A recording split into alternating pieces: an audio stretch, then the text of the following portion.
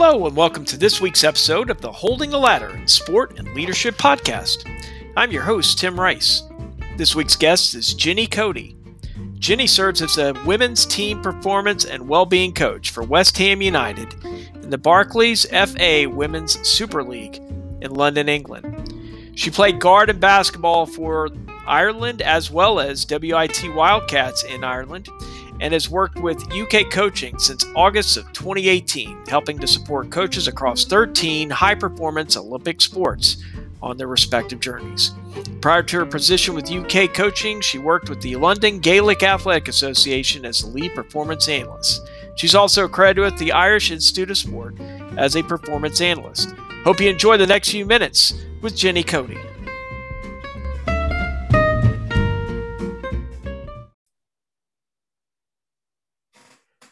Greetings, everyone, and welcome to this week's episode of the Holding the Ladder in Sport and Leadership podcast.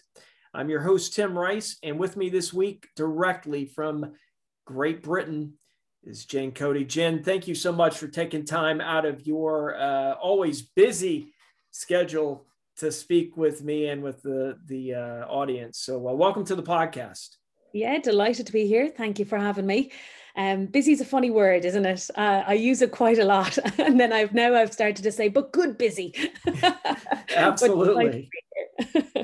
Yeah, well, and so tell us a little bit about yourself, kind of your background and everything. Yeah, wicked. Okay, so happily married Irish woman here living on the water in East London. A bit of an unorthodox, kind of unusual background in relation to getting where I am now. So dabbled in the world of IT, a bit of performance analysis, and then onto a master's in sports psych as far as the academic route, with some courses in there for good measure, because I'm always on to the what's next. And then basketball in my blood and in my veins. So that bouncing ball, I grew up next to a school, played basketball from high school level onwards, and had some early success making a national team. And then I just fell in love. I fell in love with the team element. So I tried Irish dancing, tried swimming, met some great people, but the kind of competitiveness, the brilliant people that I met through there, the relationships, that kept going. And then that went in a gap year into a coaching position. I thought, okay, well, I'll try. And my sister had just come into the high school, said, oh, I'll coach there. So that led me through an international playing and coaching, traveling the world experience, and all the way over here to London about 7 years ago. So currently now, there's some interesting areas and avenues I've explored around coach development and looking to get my BASIS accreditation here in the UK. But it's, endless amount of cool experiences is what's got me here. So that's where I'm at the moment. Yeah, and you're originally from Waterford, correct? Yeah, the Crystal City. Many a time traveling over the other side of the pond to America, and people say, oh, where's Waterford? I'd say, do you know Waterford Crystal? Yes, I do. And albeit a smaller establishment now, some fond memories when friends did, or players came over from Boston and Connecticut to play with us, that we'd tour the factory and have a nice time getting to the beaches around the coast. Beautiful city. Yeah, I have to admit, on my first trip over, we did in fact go spend the night in Waterford, and we did go to Waterford Crystal, typical American tourist. So tell us a little bit about your current position. Kind of what are you doing at this point? You know what, I have a really cool job.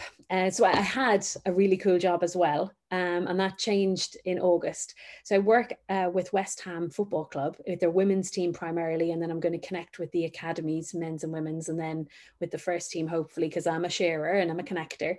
And the title is Head of Performance and Wellbeing. And the job that I came from with UK Coaching worked across 20 Olympic sports as a coach developer, program kind of designer. But the appeal to go to, well, first of all, it was the forward thinking of their general manager, Aidan, who I'd met when I first came to London, to say, listen, you're a fresh pair of eyes. You're not from the football world. I'm going to take a lot of slack getting a basketballer in here, but would you be interested? And I said, I would, but there'd have to be a well-being piece. So I have obviously the background in mental skills and the Masters in Sports Psych that I'm developing, but I also wanted to see if we could win well. And working with the coaches from my previous role, what I'd noticed is post-Olympic cycle, or even during some of the tough times during the cycle, I'd see coaches and I'd see their athletes really struggling. And some of that was the misconceptions. Oh, we need to be first in, last out. We need to work to this level and this threshold. It shouldn't be an easy journey. And I'm not saying it is, and it should be even at a professional level, but I do believe that if we get the atmosphere right, that we can enjoy the journey. And that's what I'm trying to instill in my current role is let's explore well-being and mindfulness. Let's educate ourselves around mental health and that balance, and look beyond the identity of just being a sports person, and then see what we can get. So we value each other, we appreciate the environment we're in, we're looking to perform really well, and we're obviously looking to win, but we don't focus on that. We're trying to focus on the journey. Where have people come from when they come in? How can we value them and give them a sense of belonging, understand their motivations, and enjoy the journey together? It's a bit utopian at the moment, but hey, that is, as you can see, the passion rising in me here. That is really what I want to do. And I said it was forward thinking from West Ham because no other club from the WSL side of the game at the moment has that in. I know some of the men's teams have looked at putting, beyond sports psych, have looked at putting kind of mental health doctors and first aid in there as well, mental health first aiders in there, and creating roles. So we're pushing buttons. Yeah, no kidding. Well, and I know with what we've just gone through, and let's just say it, we're still going through with COVID-19 and the different variants that continue to pop up. I mean, mental health is such an important part of the sports side of things. I mean, how has that really ramped up since COVID came in? Gosh, yeah. In one side of me is excited because there's an awareness and it's on the agenda. Yeah. The worrying part is the more sometimes people speak about it and don't understand it, it gets diluted. And then we have a lack of clarity on the how part. So we see top tips and we see posters and it's here, there and everywhere. Very, very important to have it visible, but actually what does it mean to people?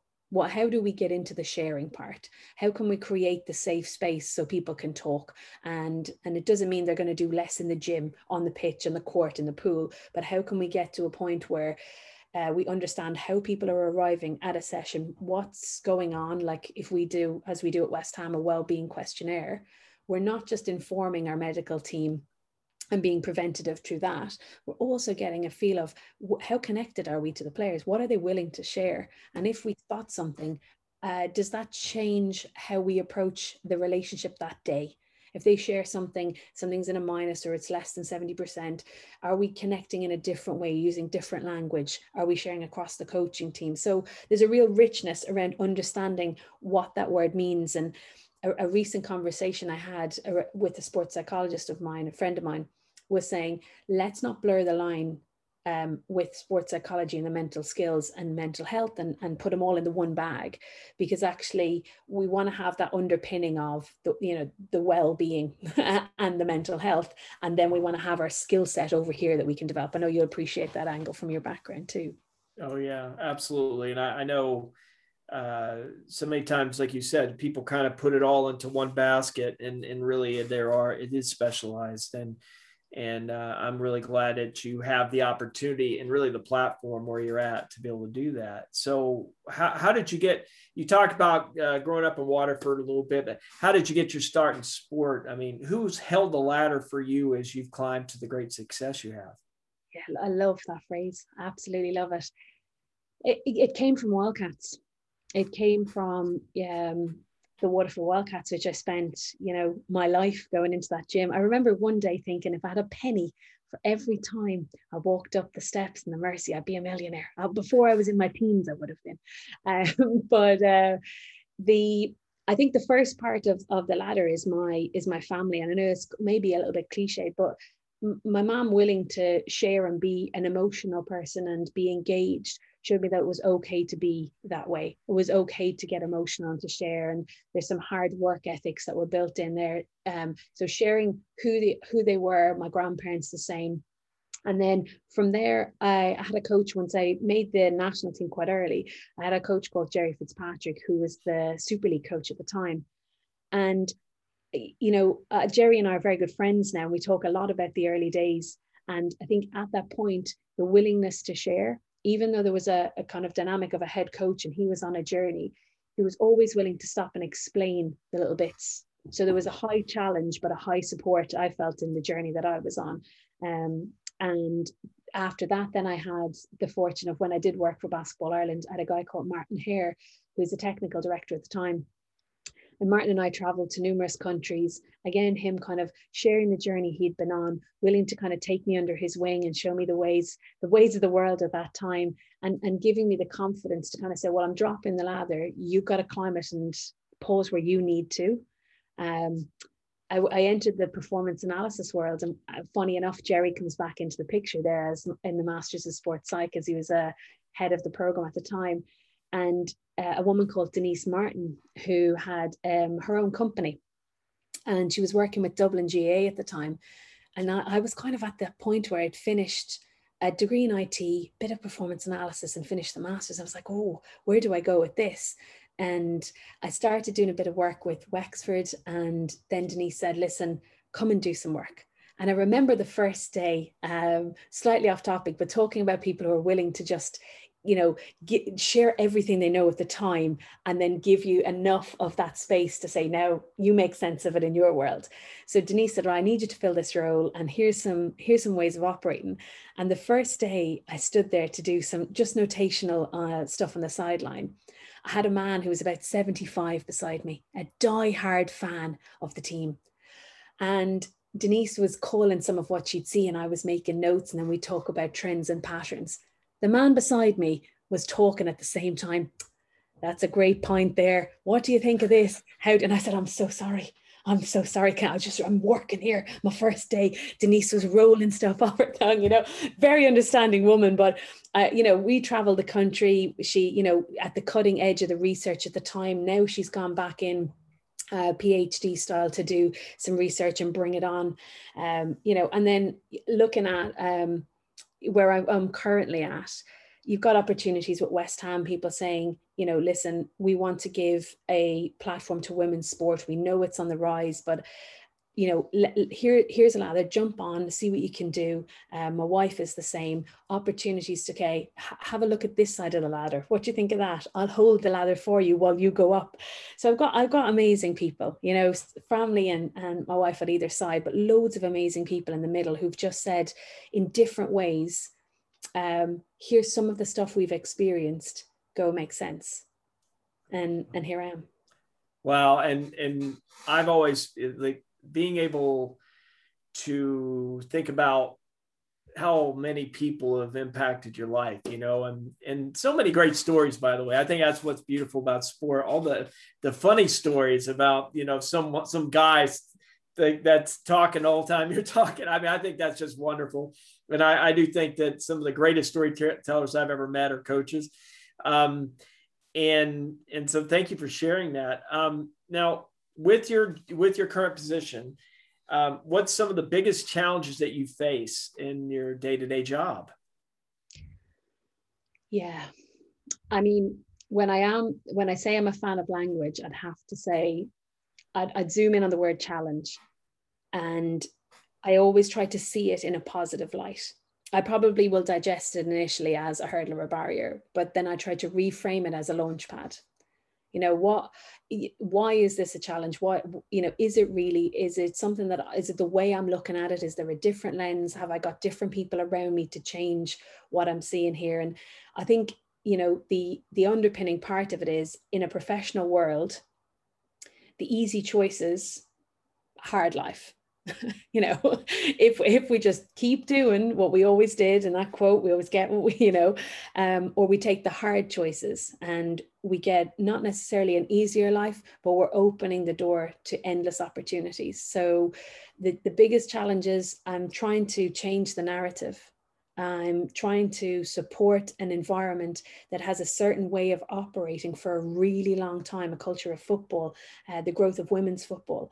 And I'm trying to stretch and challenge with this new idea of performance through well-being, whilst we have certain people who have an eye on, can we get the points on the board? And can we really win well? I just think you need to just, do it this way. This is the way it's in my day. And I know that exists across a lot of sports. So it's really trying to find the balance of great relationships and rapport, the trust that's there, trust that we can do this together, that this actually will work, and not going there with a plethora of academic papers and saying, see, it's like the Pink Panther style of, oh, I read this, drop that over there. Here's a TED talk. Let's have a chat about it. Dripping. Here I go. Here's a QR code that's appeared on the back of a door. Scan that. It's a new Brene Brown talk. So I'm trying to infiltrate, and there are some incredible people working there. Like we've got a great manager who's insightful. We talk a lot about emotional intelligence. We've got Brian Tompkins, who's come over from Yale. He spent 20 years there, and he's sharing some of his journey. We've got, Paul Konchesky, who's an ex-professional. So he's had all his journey. Endless amount of people that are there who've been on different journeys, who are really trying to share. And I guess there's a quote there from a paper I read recently, and let me get it right. It's winning is a byproduct, which we know from sports psychology, we don't be outcome focused, but winning is a byproduct of how you approach life and relationships. And relationships for me in my old role, probably beyond that, if I was to kind of reflect again, they're so important. They're so important. And keeping that positive attitude, that openness, the reframing of things to approach life with that positivity and connect with the not the right people that say what you need, but the people who are in your corner and the people who you can have a healthy debate with and hold a difference with, you're winning. Yeah. So there are some of the interesting challenges at the moment, and it's ongoing. West Ham have taken a nice, interesting leap to go in this journey. A lot of the feedback so far from our mindfulness sessions, from the well-being questionnaires, from me being embedded in the coaching sessions, so being part of the design with the manager, sharing some ways of working around the mental skills, like loads of angles. So it's not all nicey. We do work really hard to get there, but I try to see it as launch pads and not be laden down by the challenge. Yeah, well, and you also probably, because you're a highly sought after person, you're running directly after our interview to another session. I mean, so like, is that difficult to be able to juggle?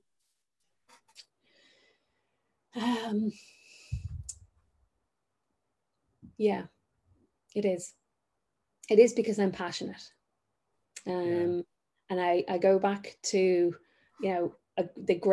the great people that I have around me, my wife being one, who will say, let's have a chat about this new project. It's a really nice way of saying, let's have a lunch together and have a chat about this. And, having people that, I've said it already, not just the nodding dog, will say, oh yeah, do this and get involved in that. So it's hard to spin the plates. And at the moment, the boundaries are important. So where are my time and space boundaries? One of the first things when I did when I got into the role at West Ham is look up my support network. And I've learned that it might sound selfish, but who can I connect with? Standing on the shoulders of giants, as we always do. Who has done a great job already? So I go to the director of safeguarding. What's in place? How can I build a mental health strategy around what the great work that we've already done? How can I connect with the first team sports psych? What's happening in the academy? Where can I support the coaches there? Where can they support me? Where can I build and keep having a great support network, so that actually when I do take on a large volume of information and the passion is there to, yes, I will, that I need to reel back in and go, right, where are the priorities? Where's your time and space boundary? I'm also supporting a lot of the support staff, so the medical team, the S&C, and I'm trying to share with them, and obviously they're sharing with me what works. So when we have a day off, it's a day off. With a perception of first in, last out, let's get rid of that. If you come in and you do your work, which again, the manager's quite good at adapting to this. If you come in and you do your work and we're there, doing a session, but we finish early, then we all, we can all finish. We can finish early on a day. Nobody's looking at anybody sideways. We do a great job. We invest our time when we're there. But if you do need to stay late and do something, that there's leniency and trust that you can take the time back. But I went off a little bit there, but the no, juggling, not at all. Yeah. It actually kind of leads to the next question. And you brought up relationships, which, you're the 40th episode here, I believe is the number. And I've heard relationships, and it's not like I say, hey, by the way, Jen, say something about relationships. It just comes out, And so, but a lot of people think that building relationships is a skill. What are skills that you consider to be essential for success as a sport professional? It can be, in the analyst world, the performance world, and sports sales, sports marketing, coaching, you name it in sport. What are some skills that you consider essential? I think the main one that I'd start on, like listening. Listening is a good one. So tune in, get those ears going. I think the emotional intelligence element is really important for me. If I think of the components of like empathy, and I mentioned Brene Brown there, the empathy sympathy angle. Can you get your finger on the pulse of the room? Can you read the reaction to a question or an interaction or an experience and adjust and adapt? The self-awareness piece. As I said, I'm entering a different world, one that's really fast-paced, high expectations and standards. So how aware am I of myself and the message that I'm trying to land? How am I being received? And how do I check in with that? Even if it's something simple like a 360 or it's just reflection. The motivational elements, we talk in training a lot about self-determination theory. So how do we incorporate the relatedness, the autonomy, and the mastery, the competence in the sessions in our week? How do we really tune into the motivations of the people there? Because not every player that we have in front of us wants to be the best in the world. So what are their goals? And actually I watched the TED talk recently of Tim Ferriss where he talks about setting fear goals. That's a whole other avenue, but it was an interesting one. Yeah. Social skills.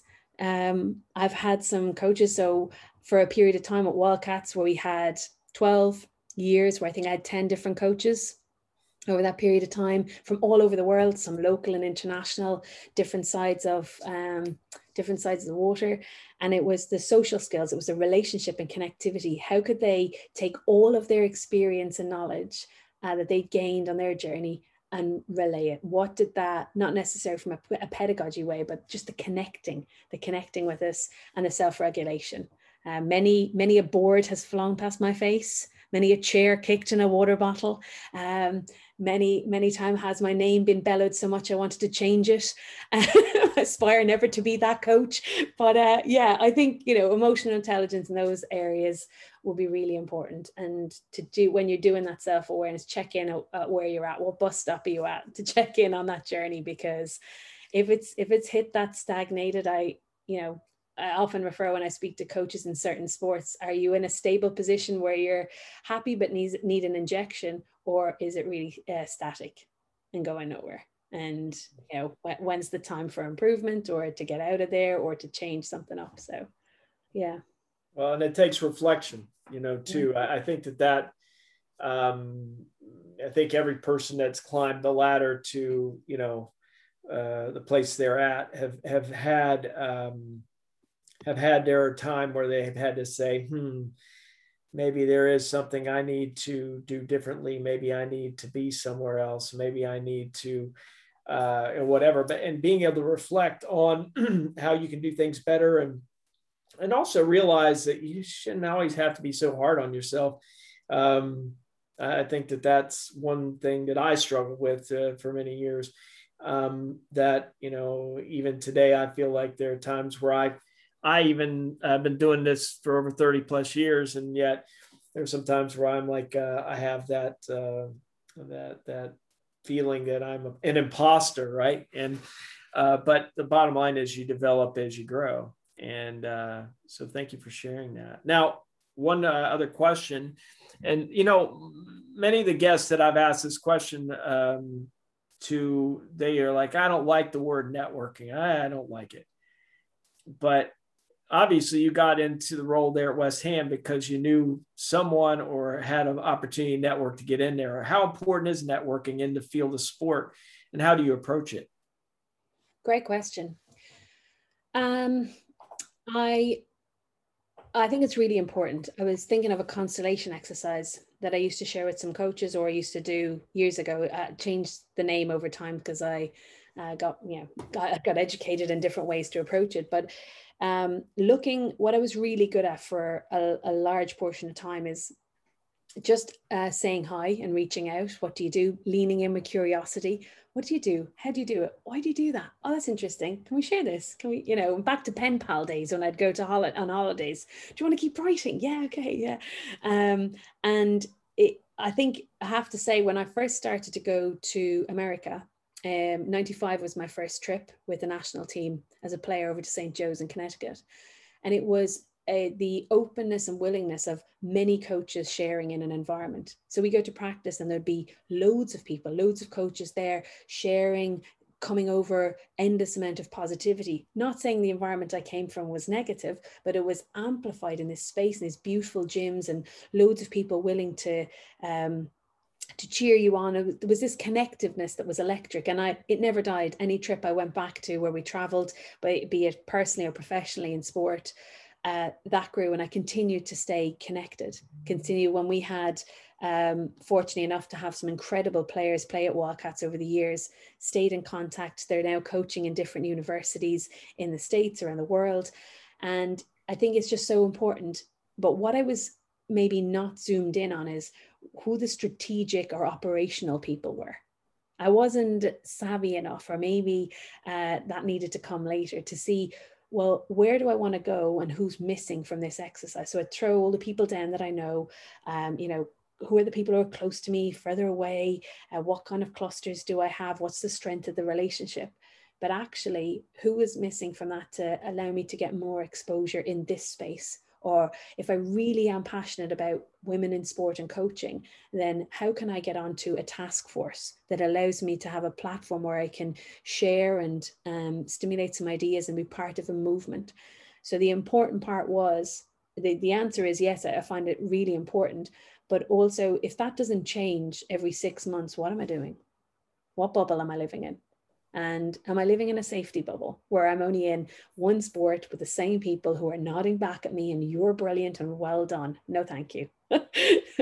COVID has definitely helped. And UK coaching, great people at UK coaching who are really good at doing that, where we record podcasts or just have interviews, or they'd host a webinar. Some fantastic, global leaders in their area, which, kind of, I guess, was a little bit of a helping hand for me to say, okay, I'll connect. Would you like to have a chat for an hour? Or even, you, Tim, asking me. I'm so privileged to be here tonight and to share some of this story with all the wonderful other guests you've had and the audience that you have around the world. So yeah, it's a bit of vulnerability to make that first step and connect, and then value that you have something to offer and that they will have something to share. And it doesn't have to be a certain amount of time. It doesn't have to have the same views. You could sit with the trouble or the difference on in those conversations. So yeah, really important. Yeah, well, and I was just thinking about Wildcats and everything, and the number of people have come through. And I went to school at University of Mobile in Mobile, Alabama, and a friend of mine from my Galway days, Wayne Redmond, of course, anyone knows Wayne. From Waterford, from Wildcats, and Crystal Wolverton actually is a former player from that played at Mobile College, or University of Mobile, where I went to, and apparently played Wildcats. But just to be able to have people from all different walks of life that you get a chance to meet. And I know for me, your experience going to the United States, well, that's how it was for me going to Ireland. Wow. Every time I go back over there, my wife, Candy, who I call the smarter of the two doctors, Rice, she always, she says, every time you go back to Ireland, Tim, you seem to meet 10 or 15 new people. How is that? I said, I don't really know. I guess it's just my personality. Go figure. But yeah. Well, okay. So as we're closing today's interview, I have a couple more questions, but What is one piece of advice you'd give to someone who's just getting started in a career in sports? Just one. Oh my goodness. Not easy. No, it isn't. No. There is a Stoic writer, Seneca, who said, we suffer more in our imagination than in reality. So I would say on the basis of that, find a mentor. And from that, great things can happen. If that mentor is not in the same sport, or is whatever the starting point is, then you can look to expand from there. But I think, one of my areas of development, it's not the thought, it's the thoughts about the thought. It's that meta element that kicks in. So having somebody who can guide, support, challenge, be there. And I say mentor over coach developer at the moment. I think coach development is absolutely fantastic and absolutely could explore that area. But, sometimes from a coaching perspective, after a championship loss and you're driving down the motorway and you have that lonely road, if there's not somebody at home, picking up the phone to that person and just being like, this was this, or having a live reflective board to share some thoughts with. That's the piece of advice I'd use. Oh, great piece of advice, because I know for me, from my whole experience, I've had so many opportunities to be mentored, and you have to be willing to accept it. I think that's the one thing, because not everyone is willing to do it, right? Jerry Fitzpatrick, right, who stepped in and was your mentor there at Waterford, and not only as a coach but as a professor. There are just so many people that are out there that are willing to help, but we have to be able to get out of our own way to understand that. Wouldn't you agree? Oh, absolutely. Absolutely. I think that's key. When we show the vulnerability, we reach out, we're setting goals, having visions, dreaming big. But there are people who want to be in your corner. So find them and expand that. Yeah. Great advice. Okay. Last question. How do you hold the ladder for others? Ladders. Ladders. Okay. Ladders. I would I hold it with two hands and a smiley face, and I welcome people up. If they need a hand, I can do that as well. I try to do it often and with a lot of positivity. I don't know where the people will come from. I don't sometimes like the lollipop effect in that TED talk I watched one time. Sometimes I don't know that I'm holding a ladder, but I want to create the space and opportunity to offer support, be a listening ear, allow people to come into different environments like I have been to grow and to fulfill their journey and dreams and unlock their potential. So at the moment I can visit many ladders, and wherever I can provide an opportunity to share here, reflect, or be challenged on something, absolutely amazing. But two hands and a smile goes a long way. Yeah, it does. One of the things about the holding a ladder concept is, holding a ladder so folks can climb the greater heights they never thought possible, regardless of whether you get, thanked or not. It really doesn't matter. I know that people have talked about the paying it forward concept. And in some ways, that's what this is, obviously. And you used a term earlier, and I use it a lot in my podcast, but standing on the shoulders of giants. I know for me, the people that I assisted through the years won nearly 3,000 games in their career. And I had the chance to learn from all those folks. And, they gave me the opportunity to do that. And I think that they held a ladder for me. And I find that, that's why I do it now, because I feel a sense of responsibility. It's not glitzy, it's not glamorous, but boy, does it feel good to see somebody be successful. And I know for me, that's been a big thing. And you're right. There are a lot of ladders, put the S on the end, that we have to hold it for some of us more than others. And I appreciate you being a ladders holder. Very Okay. So as we close today, first of all, thank you so much for taking time. I know you're really busy and everything and always on the go. How would you like to close the podcast today? Oh, what a big thank you. And I hope that, if anything from this has resonated, I'd happily connect. You can find me on Twitter, either retweeting or curiously asking some questions.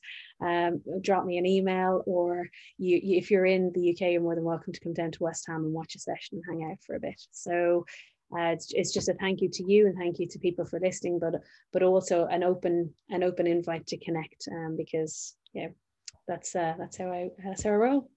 Yeah, and I appreciate you sharing that. And anyone listening, Jenna said, hey, get in touch with her, and I'll make sure that your information's included in the show notes there, Jenny. And, I do appreciate you, again, taking time today. And I know you've got to get running to another session, but thank you so much.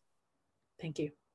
All right, everyone. Thanks so much for listening to this week's episode. We look forward to seeing you this next Monday. Have a great rest of your week.